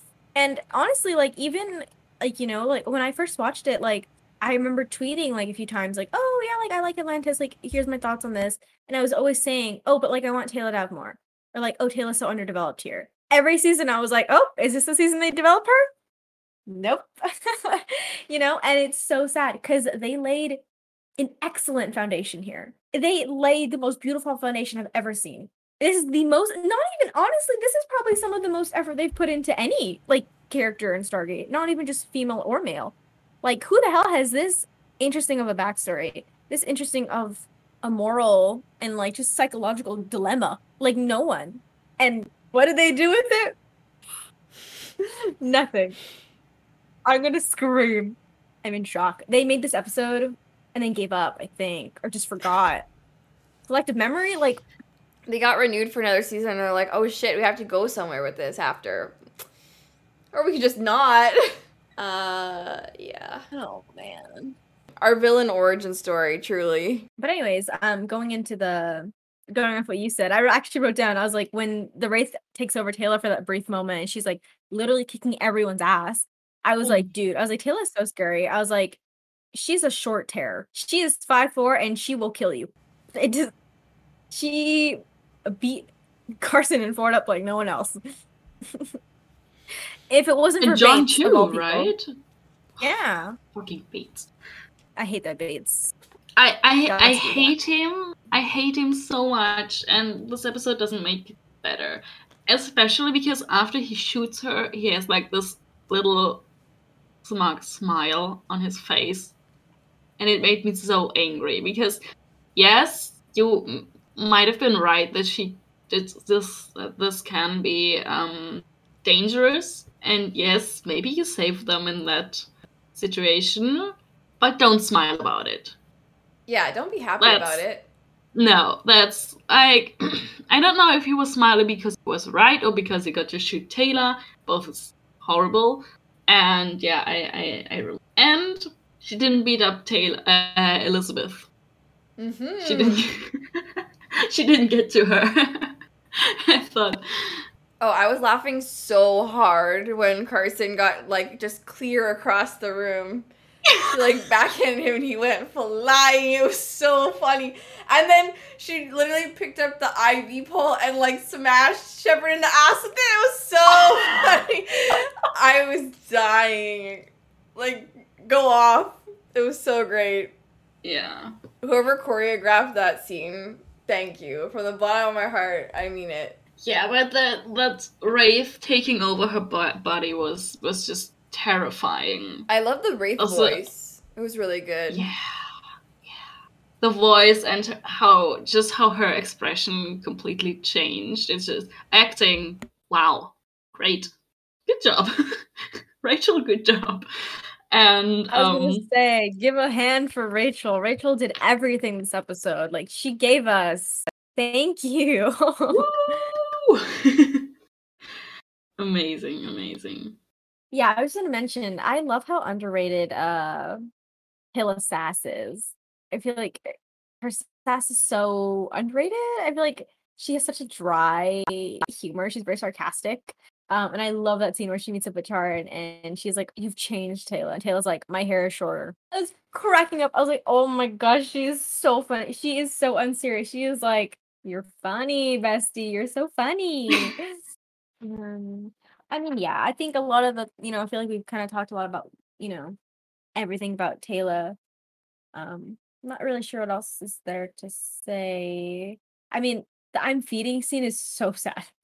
We already talked about this, but I think it sucks to be on the other side for her. So many people she knows, her dad literally died because, they were fed on. And I think that was rightfully so Elizabeth's breaking point and telling her, "No, you're not going back." I think even earlier when I think it's in a dream where Kate asks her what she's feeling, and Taylor says, "I feel hunger," and she's a wraith herself. And she wakes up and she looks so disgusted. And I was like, holy shit. It was a bit of a build up to the feeding scene later, but it's just, she feels so disgusted that seeing the other side of, like, she's in the mind of the enemy, and I don't think she likes it one bit. Like, yes, she wants to know when they get here what their plans are, but feeling their hunger, and I don't even want to know what it feels like to feed on someone. It must be like, from the wraith perspective, it's probably a good feeling, like when you eat. I don't know. Yeah, just her feeling that must be one of the worst feelings ever, and I don't know how she recovers from that. How do you bounce back from that? Yeah, like you were saying, it's an insane lead up to not only the feeding scene, but the fact that she herself had wraith DNA. And it just speaks volumes about her character, that she's so willing, like, even after experiencing the trauma of that, like the wraith feeding, she's still willing to go in and look for more information. Like, she knows she can do it. And she can. It doesn't mean she should, right? Or that it's good for her, but the fact that she's willing to put her, not health, I don't want to say, or life, but like soul, if you believe in that sort of thing, on the line, was crazy to me. The other insane lore drop of this episode was that the Wraith, or at least Wraith language, had evolved after the Ancients. And Carson surmises that humans were left on a planet with their Radis bugs, and that's how Wraith came to be. And the team are sort of arguing a little bit back and forth about how that happened. Was it because the Ancients were negligent? Was it a mistake? I'm leaning towards the camp of, like, willful experimentation and then, oops, we made a mistake. But it was interesting to see where everyone kind of stood on that argument, and how feelings about the Ancients are slowly changing with information coming to light. Yeah, that is so true. Oh man. Yeah, the Ancients were probably experimenting, huh? They're doing some weird shit. I feel like we definitely learn more later, but I don't have I don't remember what we learned later, but we learned more later. But I don't think it's gonna be any better for the ancients. It's so weird. Cause I love that too, like everyone's face. Like John is so disturbed the entire time. And he says like the whole like, don't I thought we are gonna stop talking about the bugs. Because like he's so traumatized by that. And I love that running joke so much. But even like when Ford is like, what? Like they merge with them? Like kind of like, it was everyone just looked so disgusted. And I was like, besties, same. That is so weird. How did that even happen? Again, I'm sure these are rhetorical. Maybe not all of them, but like, how did the ancients just let them grow, like into that giant ass like civilization? Like, they really said, we don't see anything happening. We don't see anything happening until it was way too late and the Wraith were knocking at their door, blowing down their door, really. And so, yeah, I think it's once again, ancient slander is encouraged. They are ridiculous and so incredibly negligent. I was watching the Pegasus Project yesterday, I think. And there's the scene with Vala, Daniel, and Elizabeth in the room with the hologram, which is not a hologram.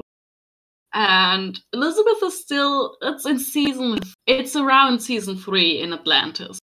In SG1, it's season 10. But Elizabeth, the dichotomy is so amazing because Daniel is so done with the ancients. He's just like, fuck these bitches. And Elizabeth is still like, no, they would never do this, and they are like this, and these spiritual beings. And it was like, girl, you've been here more than 2 years. You still don't know shit, and you're still adoring them. Yeah, speaking of which, Elizabeth even defends the ancients during this conversation. Like, she's like, the ancients weren't responsible for creating murderous beings. Debatable. Although, the one good thing that occurred from this revelation is the fact that Zelenka totally called this shit. He was like, I bet you money, Rodney, that the Wraith came after the ancients. I bet you money. And he won that bet. I don't know how he came up with it.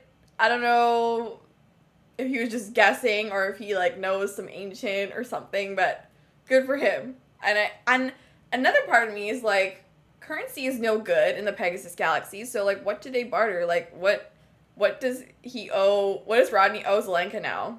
Coffee. Yeah. I love that moment because I have never noticed it before. This was the first time me watching this and noticing this moment. It's like, it's 1 second, he's like, pay up.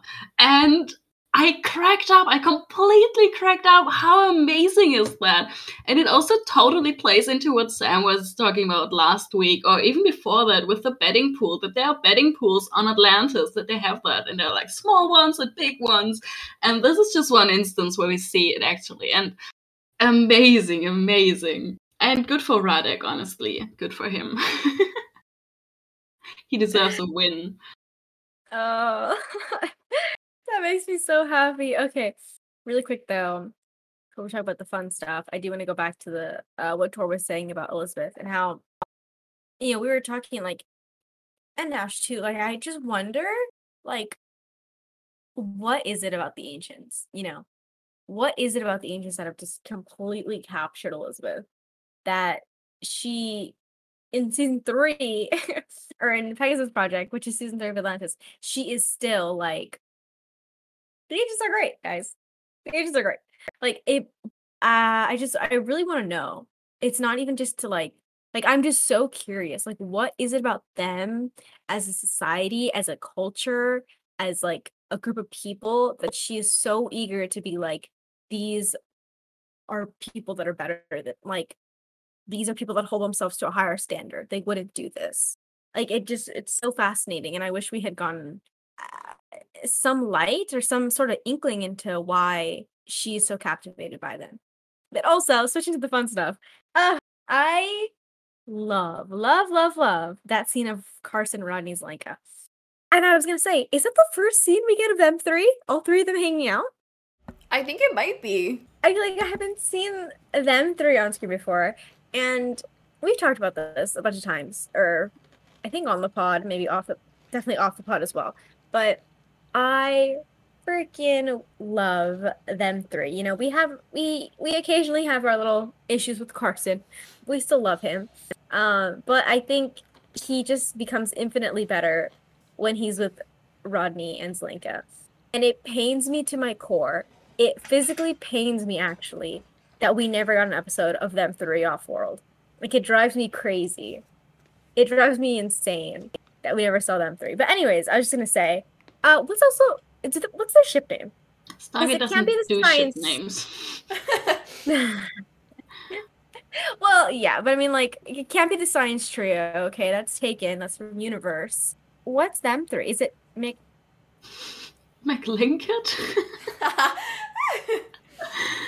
I think I've heard of that one, actually. What? Regardless, I don't know. I feel like it might be that. I don't know. But regardless, sounds I good. just love I like Expansion that. series. I know. It's not that bad, actually. It's the best we can come up with. But I don't know. I love this OT3. Like, whether or not it's like, I feel like for me, it's maybe not necessarily romantic, just more like platonic. But I would still honestly put them in like my top 3 favorite OT3s. Like, I freaking love them. Like, in the missed potential, I think, of just them being best friends and getting more scenes of just them three, and like all of them have such different ideas, different personalities, and like they're so funny together. So yeah, no, I just love seeing them. I feel like they would always team up against, like, 2 of them against one of the other, but it was change all the time depending on the topic and situation. It would be a really, really fun dynamic. Oh, 100%. And I love Ronnie and Zelenka, like, treating Carson like an object. They're like, well, we had it first, like, and being proprietary about him. It was just great. Speaking of which, after Carson was stolen by Elizabeth, much to his delight, Rodney and Zelenka are like, okay, we need somebody else to come in the chair. And they name drop Miko. And I was like, oh my god, Miko has the gene. I totally forgot. I know. I was so happy because I feel like she's the first one. I don't know if I talked about this before on the pod, but I thought about it a lot, and I try to remember women who have the gene, and they do they have any? Like, no, we have Miko. Yay!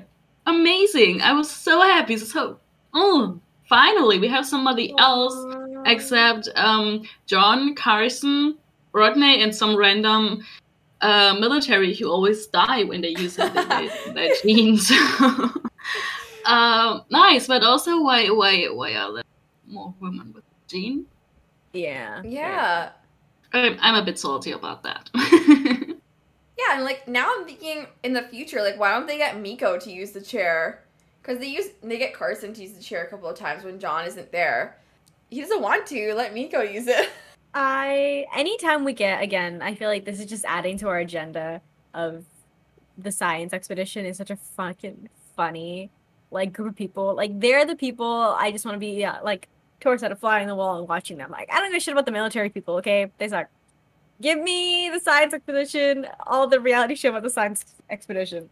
And I love it when they just, like, just them just name dropping Miko out just made me so unreasonably happy. Because again, like, it's bare minimum. Literally, the bar is in hell. But I love just keeping up the continuity. Especially since we just saw her last episode. They were like, oh, hey, Remember? Miko's still here. And that's like, aw, yay, Miko's here. And speaking of the science expedition, we find out another lore drop this episode that there are 200 expedition members, and the majority of them are science people. So that was cool. I didn't think it was so small. It feels like really small for such a big city, but that's really cool.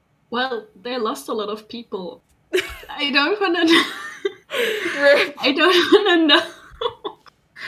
I don't want to know with how many they started out, but I feel like we lost at least 10. At least. For any Battlestar Galactica fans out there, you will know what I'm talking about. They have like a count of Oh, the people that they lose. So they had like 10,000 people, and then it just keeps going down and down with every crisis. So I imagine like they have an official count on Atlantis. That's horribly morbid, but Well, Elizabeth definitely has like a private one because it just haunts her. It would be really hard to like. But is it just the expedition, or do they add people when they like make friends or take in refugees or something? oh, true. So technically you can add to the number as well. It's not always being Yeah. subtracted from. Okay. I just have a few more things left, and it does kind of tie in, but I was gonna say, I love the scene where Taylor, John, Rodney, and Ford all go to the planet and go investigate, and Ford's like, what the hell are we doing here? And John's like, just let her do it. She has to do it, like, to keep her sane. Like, it's so fun. And the thing is, like, that little, like, 2-minute scene, it drives me crazy because I think there are so many good little crumbs in that scene of what that OT4 with Ford could have looked like, you know? There's that little scene, where there's that little, like, shot of them three, and Rodney's, like, with his little, like, device, like, wait, something, like, bleeped, and they're like, wait, what the fuck, really? Like, they fully did not believe that to happen. When Taylor disappears, they're like, where's Taylor? They're like, she went, and oh my god, when Rodney's like, well, just get a running head start, just run into the wall. Like, he wanted John to run into the, like, it's so funny. And then, of course, the iconic Ford making a dick joke, and John just looking absolutely unhappy. He's like, who put this 5-year-old on my team? He's like, get this man out of here. John cannot take it. He's too pretentious. Like, he's like literally on babysitting duty. Like, I freaking love that scene with all of my heart. I think some of the best scenes of the Atlantis crew is just when they're walking into places and they have to talk to each other in character, and it's so good. John truly Ford- betrayed his rich boy upbringing with his disgust at Ford's dick joke. I also thought it was so funny that when he like glared at him for saying that, Ford was like, "You guys make fun of me all the time, and I'm making fun of Rodney, and now I'm getting in trouble." Like, it's so funny. I love to imagine the little fighting and like ganging up on each other. So good. The prank wars were probably legendary. Oh yes, and I think it just reinforces the idea that Ford was very much little brother energy for them. Oh, All of yes. them, honestly. Yeah. Like, like if Ford was little brother energy, I feel like Ronan is like middle child energy. But I think that dynamic is so cute, especially, you know, like Rodney didn't have a younger brother, and then John kind of maybe can see eventually, you know, or could have seen Ford as almost a replacement for his own brother, you know, as the younger.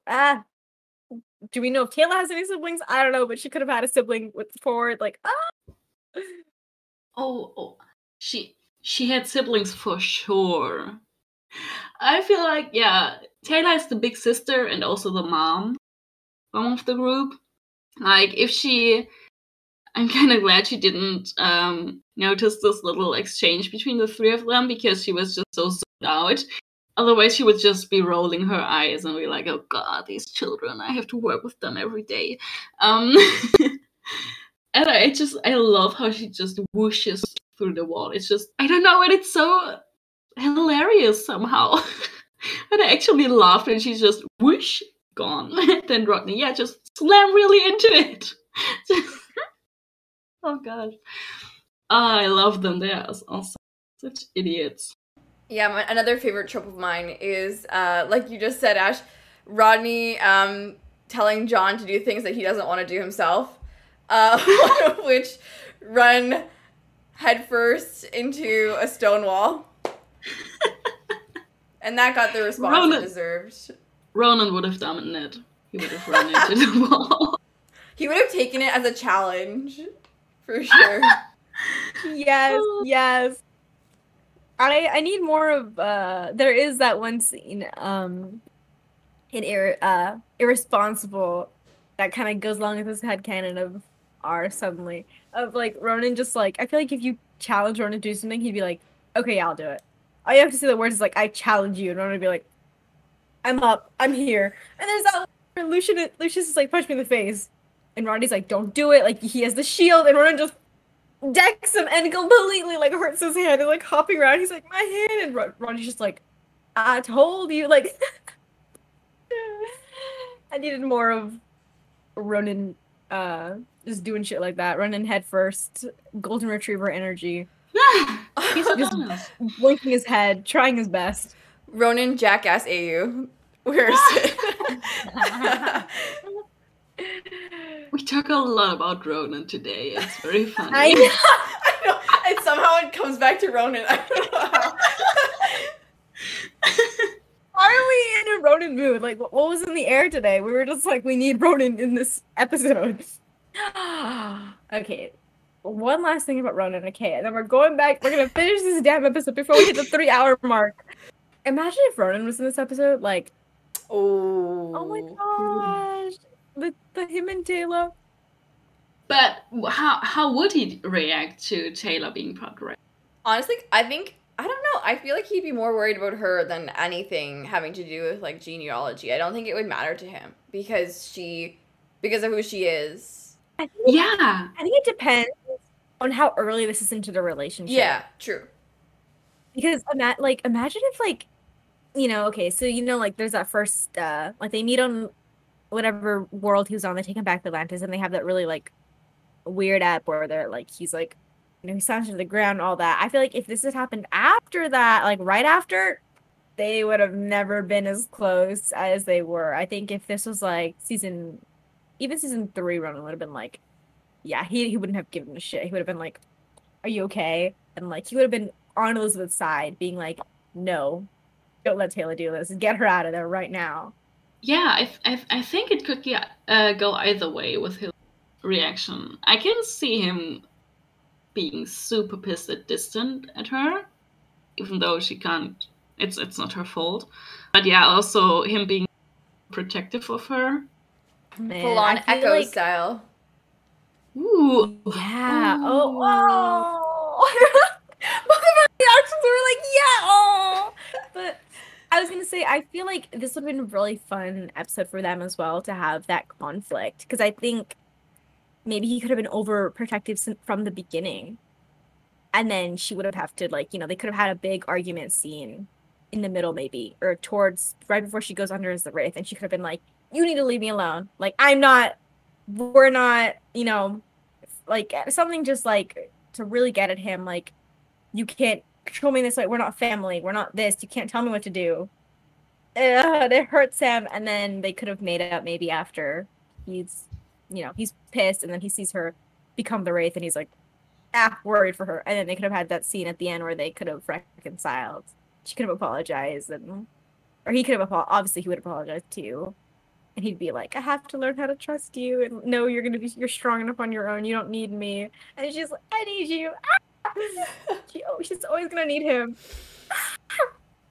But also him doubting her, or him being angry at her, or not trusting her anymore for being part Wraith, would also feed so much into her self-doubt.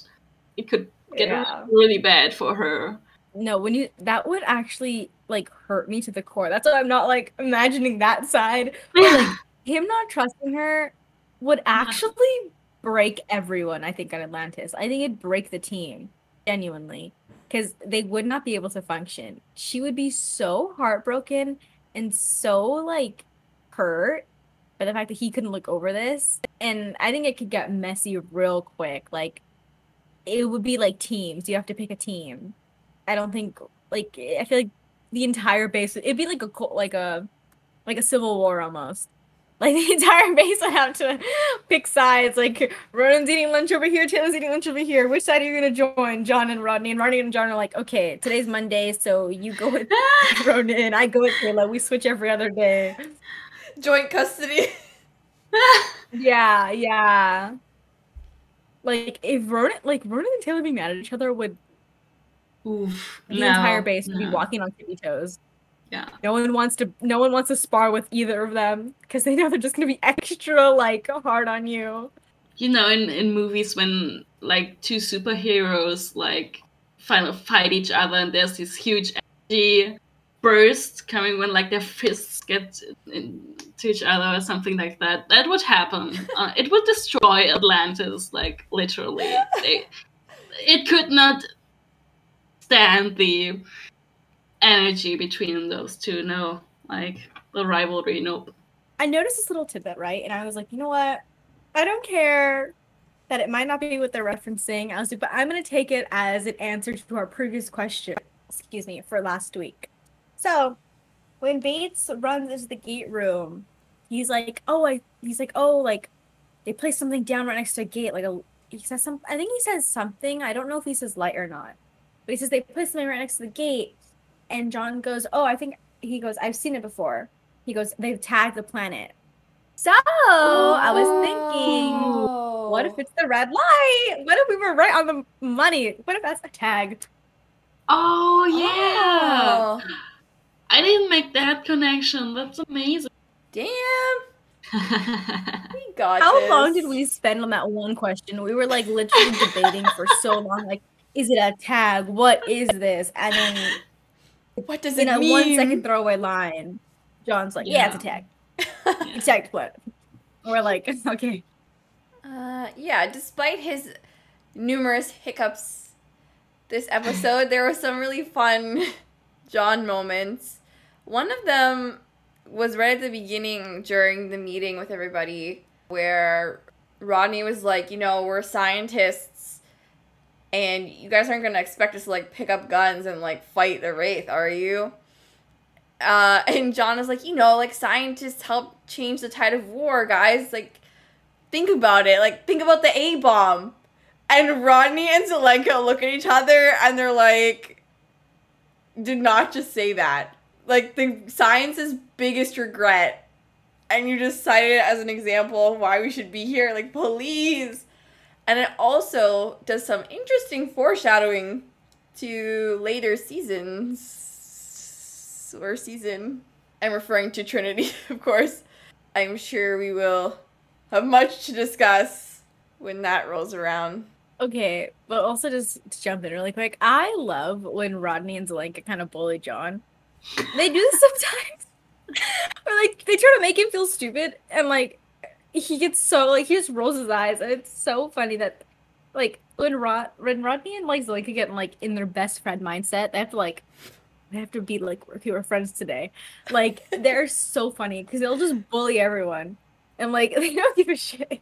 They, like, Voltron Transformer into the biggest, baddest mean girl possible when they work together. Like, I love their banter when they fight each other. It's great. But when they turn the mean It's a girl... Regina George. Yeah! Exactly. And they direct their fury at other people. It's just so great. And possibly the biggest shocker of the episode to me, outside of all this stuff, and I didn't even notice it. This is the first watch through I actually noticed. They mentioned that the Wraith want to take Atlantis so they can come to Earth, which I knew. But they said it was Sumner who had given them that information when he was being fed on. That is so interesting. And I was Because like, what? it makes me... Yeah. Yeah. Because, like, I know we've kind of, like, danced around it, but we've kind of been like, what's the timeline here, Like, has it been, like, I think at this point we can easily guess it's been definitely over 6 months, right? Maybe even, like, almost, like, more toward, like, 8 months, maybe? Since they've been here, right? But that's interesting, because, girl, how far away is their homeworld? Like, they're on the opposite side of the Pegasus Galaxy. Like, how far did it take for that news to travel to, well, I'm gonna now pretend that, like, our ideas are canon about the Wraith. That there's a council full of queens on the home planet, so I'm just gonna pretend that from now on. They can't stop me. So anyways, how far did it take for that queen to tell the other queens on her home world? Right, like, because... Earth was, yeah. How did it travel? Like, They Well, killed her, right? So she must have had to tell them, like, telepathically. Yeah, but yeah, I guess.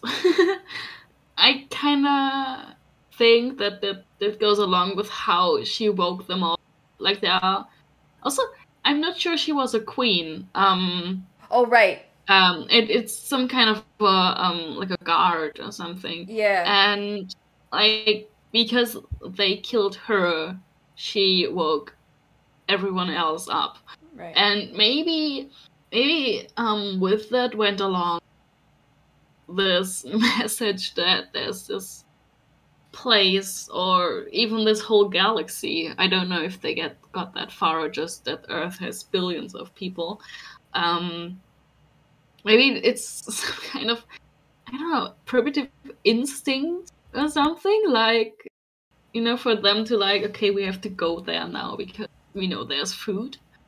Right. And we know that Wraith ship do need longer to travel because they can't stay in hyperspace for too long. So maybe the explanation. That's true. That's true. Because you're right. That would definitely add, like, at least, you know, maybe an extra month or two. Right? Maybe even 3. Like, I don't know. Again, maybe they were, like, super freaking far away, like, on the other side of the Pegasus Galaxy.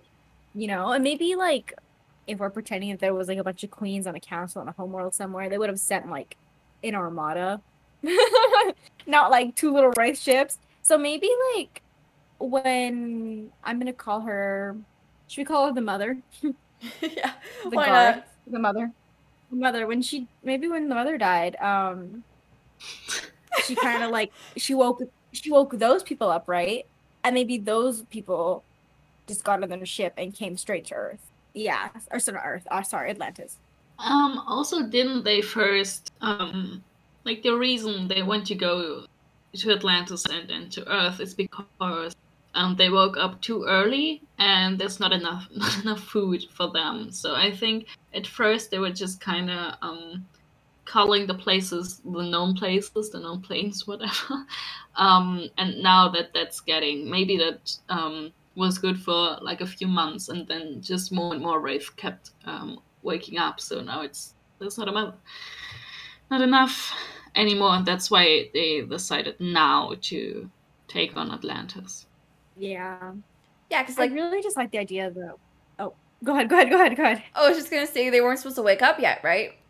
So maybe like they didn't let the populations replenish as much as they usually do. So gotta find some more places to feed from, aka Earth and the Milky Way galaxy. Woohoo! Yay! Definitely, because I mean, when we like have visited other planets, I mean, obviously, like blah blah blah, real life, like extras, you know, blah blah. But like, it doesn't seem like there's like that many people ever. And again, like, you know, you can say extras, TV show, yeah, okay, whatever. But I like to say, yeah, exactly what Tora said, that they just didn't let enough time pass between callings. They were not ready. And to go a step further again, I just love the idea that, like, that planet or whatever, the mother's, like, wraith, you know, that woke up. Maybe they just decided to take a fucking road. They're like, yeah, they're like, before we tell the queens, let's go to Atlantis ourselves and, like, see if we can find a way to Earth. True. Interesting. I do love Wraith infighting. Yeah. Maybe they thought it was gonna get them like a reward, you know, like Queen's favorite ship. Yeah. Do Wraith name their ships? Oh, they have to. We talked about Wraith names at some point, right? Yeah. They're great naming. Yeah, what are they calling their ships? Like, again, sticking with the cheesiness, I feel like they'd be like Midnight Star. Or like the star. Like, I don't know, like, I feel like they would probably continue the very, like, earthy nature Emo. vibes. The Destroyer. The Star Destroyer! Oh, speaking about the Wraith homeworld. Oh my gosh. Can you imagine what the Wraith homeworld would have looked like? And it would have been so cool because, you know how we picture Atlantis, right? Like, the Wraith homeworld would be like the antithesis, like the dark version of it, like that version of Atlantis, you know? But it's, you know, maybe there is like some like ancient style, like Greek style, like structures, but it's been covered in like that weird, like slimy aquatic Wraith stuff, you know? And maybe they tried to imitate and try to do their own architecture, but it looks kind of just like fucking weird, like weird pillars that are shaped like a bit out of shape. And like, you know, red plants and shit. Like, And the lighting is like purple gray, like it is on the Wraith ships. yes. Do you think that the, like, in this version that we created, is the Wraith home planet the planet where the Eratus bugs first infested humans? Is that the same planet? And it over the 10,000 years, or however long the time span is, they changed it, or the world just changed into their weird wraith shit. Yeah, I like to think I like love that. they corrupted like the existing infrastructure and stuff, and they just made it. They wraithified it, just like being because there. going off of what we learned in canon, it was what if it was like an Atlantis like lab, or like a second, almost like a second Atlantis almost. Like they had maybe those a few towers they had left there, and then Amazing. our minds Unparalleled, unmatched. were so cool. Okay, anyways, let's head over to Ash for the Bechdel test, which makes me very happy. Pass with flying colors. Oh, amazing. There was, I know I don't have to talk about it every time, but in this case in particular, there was just, I noticed that a lot of the guest stars, like, were women. Kate, we had Kate Heidmeyer and Charon. Yeah, and then next up we have Tor with the behind the scenes. All right. So this episode was written in part by Robert C. Cooper, and in an interview he had done regarding the episode, he had said that, and I quote, "We're actually just in the process of developing some backstory for the Wraith that kind of has them evolving as a result of the Ancients and their presence in the galaxy, and to a certain extent having the Ancients having brought some of the doom down on themselves." So I thought it was interesting that he explicitly stated that in an interview. And I like his wording there as well. The whole doom thing. Yeah. So, in this episode, it's discovered that the Wraith evolved after the Ancients arrived in Pegasus. The Eratus bugs seen in 38 Minutes are an ancestor of the Wraith. And the introduction of human DNA to the planet helped the creatures evolve into what we now know as the Wraith. So, in one of the Stargate novels, Stargate Atlantis Secrets, they proposed that the Wraith were actually an experiment by the Ancients. One they claimed was to give themselves an immunity to the Eratus bugs, but was actually an attempt at immortality, just in case Ascension didn't work. And I thought that was an interesting reason for them to experiment in that way, because I was always like, why? Why did you decide to mix these bugs with humans together? And I guess that would be a good way to explain it. Damn. Right? It ties into, like, the Ancients' hubris. Yeah, absolutely, completely. Yeah, I like that a lot. I know, you know, the books are a hot topic. Yeah. Whether or not they are canon or not, and I think most people agree they aren't, but I will gladly consider this canon. It has been canonized. Right? It's an interesting take, for sure. Jumping Puddles podcast approved. We should get a stamp. We should. I would love that. I would just put it on everything. Everything I own would just have a stamp. So, during the opening late night montage, Lieutenant Aiden Ford's room has a comic book, and on the cover, it has the likeness of Martin Wood. And this comic, called The Amazing Avenger, was created for the Stargate SG-1 episode Avenger 2.0, but was never actually used or seen on camera. That's so cute. Yeah, so they got to use the prop finally. Also, yeah, Ford would be the type of guy. Him and John would bond over comic books. Oh, totally. Rodney would join in sometimes too. Yes, Batman is his favorite, of course. Oh my gosh, wait. I feel like Ford would be a Spider-Man kind of guy. Oh, yep, totally. I can see that. What about John? Who would he like? I know he likes Batman, but like, would it be his favorite? Good question. I don't know. Not Spider-Man because he doesn't like bugs. Yeah. I know spiders aren't bugs, but close enough. You know what? I kind of I don't know if this would be his favorite, but I just feel like I don't know, I'm getting like Nightwing vibes. Ooh. Maybe just more of like they're similar, maybe less of him being as favorite.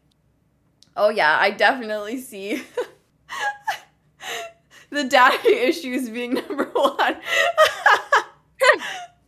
I was gonna say that he's pathetic, but yeah, that too. That too. Kate Heitmeyer was introduced in this episode, and her first name was originally supposed to be Jane. It wasn't until Peter DeLuise pointed out to Robert C. Cooper that there is an actress named Jane Heitmeyer who starred in Gene Roddenberry's television series Earth: Final Conflict, that they then decided to change their name, or Kate's name, to Kate. I've never seen Earth: Final Conflict. I know it's science fiction, but that's about it.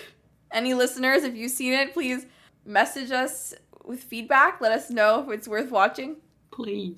James Lafazanos previously played Jimmy in the Stargate Atlantis episode Rising, Steve in Suspicion and Poisoning the Well, and Mr. Hooper in the Defiant One. And he played what I'm assuming the writing staff colloquially nicknamed Gordon, because they never said, nobody ever named him Gordon on the show. I guess because he was in Taylor's Dreams only. Where did they come up with these names? Like, who? I can't with the naming. Why do John's boyfriends all sound so much older than he is? Her. The daddy issues jumped out. Oh, Girl. Oof. Bestie, what are you doing? Therapy, quick. Oh, and there was a little bit of a goof in this episode. When Taylor is getting fed upon by the Wraith, and she fights him off to wake up and realize it's all a dream, if you look really closely, there are actually pieces of the Wraith's finger guard, like those things that they wear on their hands, lying on her bed. I'll take a screenshot and show you guys, but you can clearly see it. It's there. So they most likely came off like while they were struggling during the previously shot scene, and they just didn't even notice that they were in the shot. Oh, and we have an interesting different language title for this episode. In French, they called it Sous Hypnose. So that is under hypnosis in English instead of the gift. Huh. Interesting. It's kind of on the nose. Yeah. Under hypnose.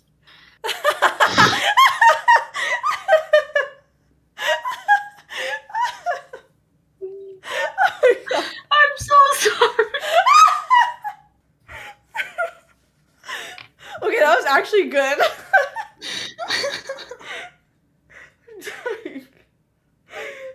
Oh, man.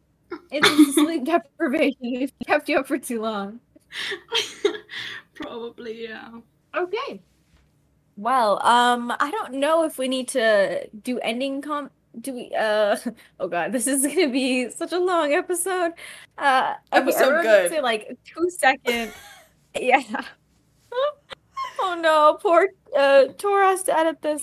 Okay, everyone go around and say 2 seconds of an ending wrap up. Okay, just say quickly and then give a rating and then we'll go quick. Oh shit, rating. I can't.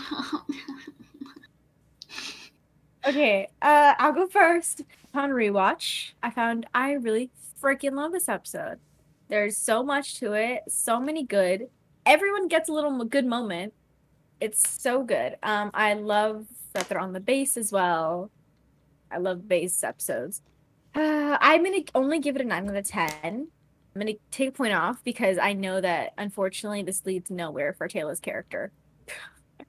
So point off for giving me hope.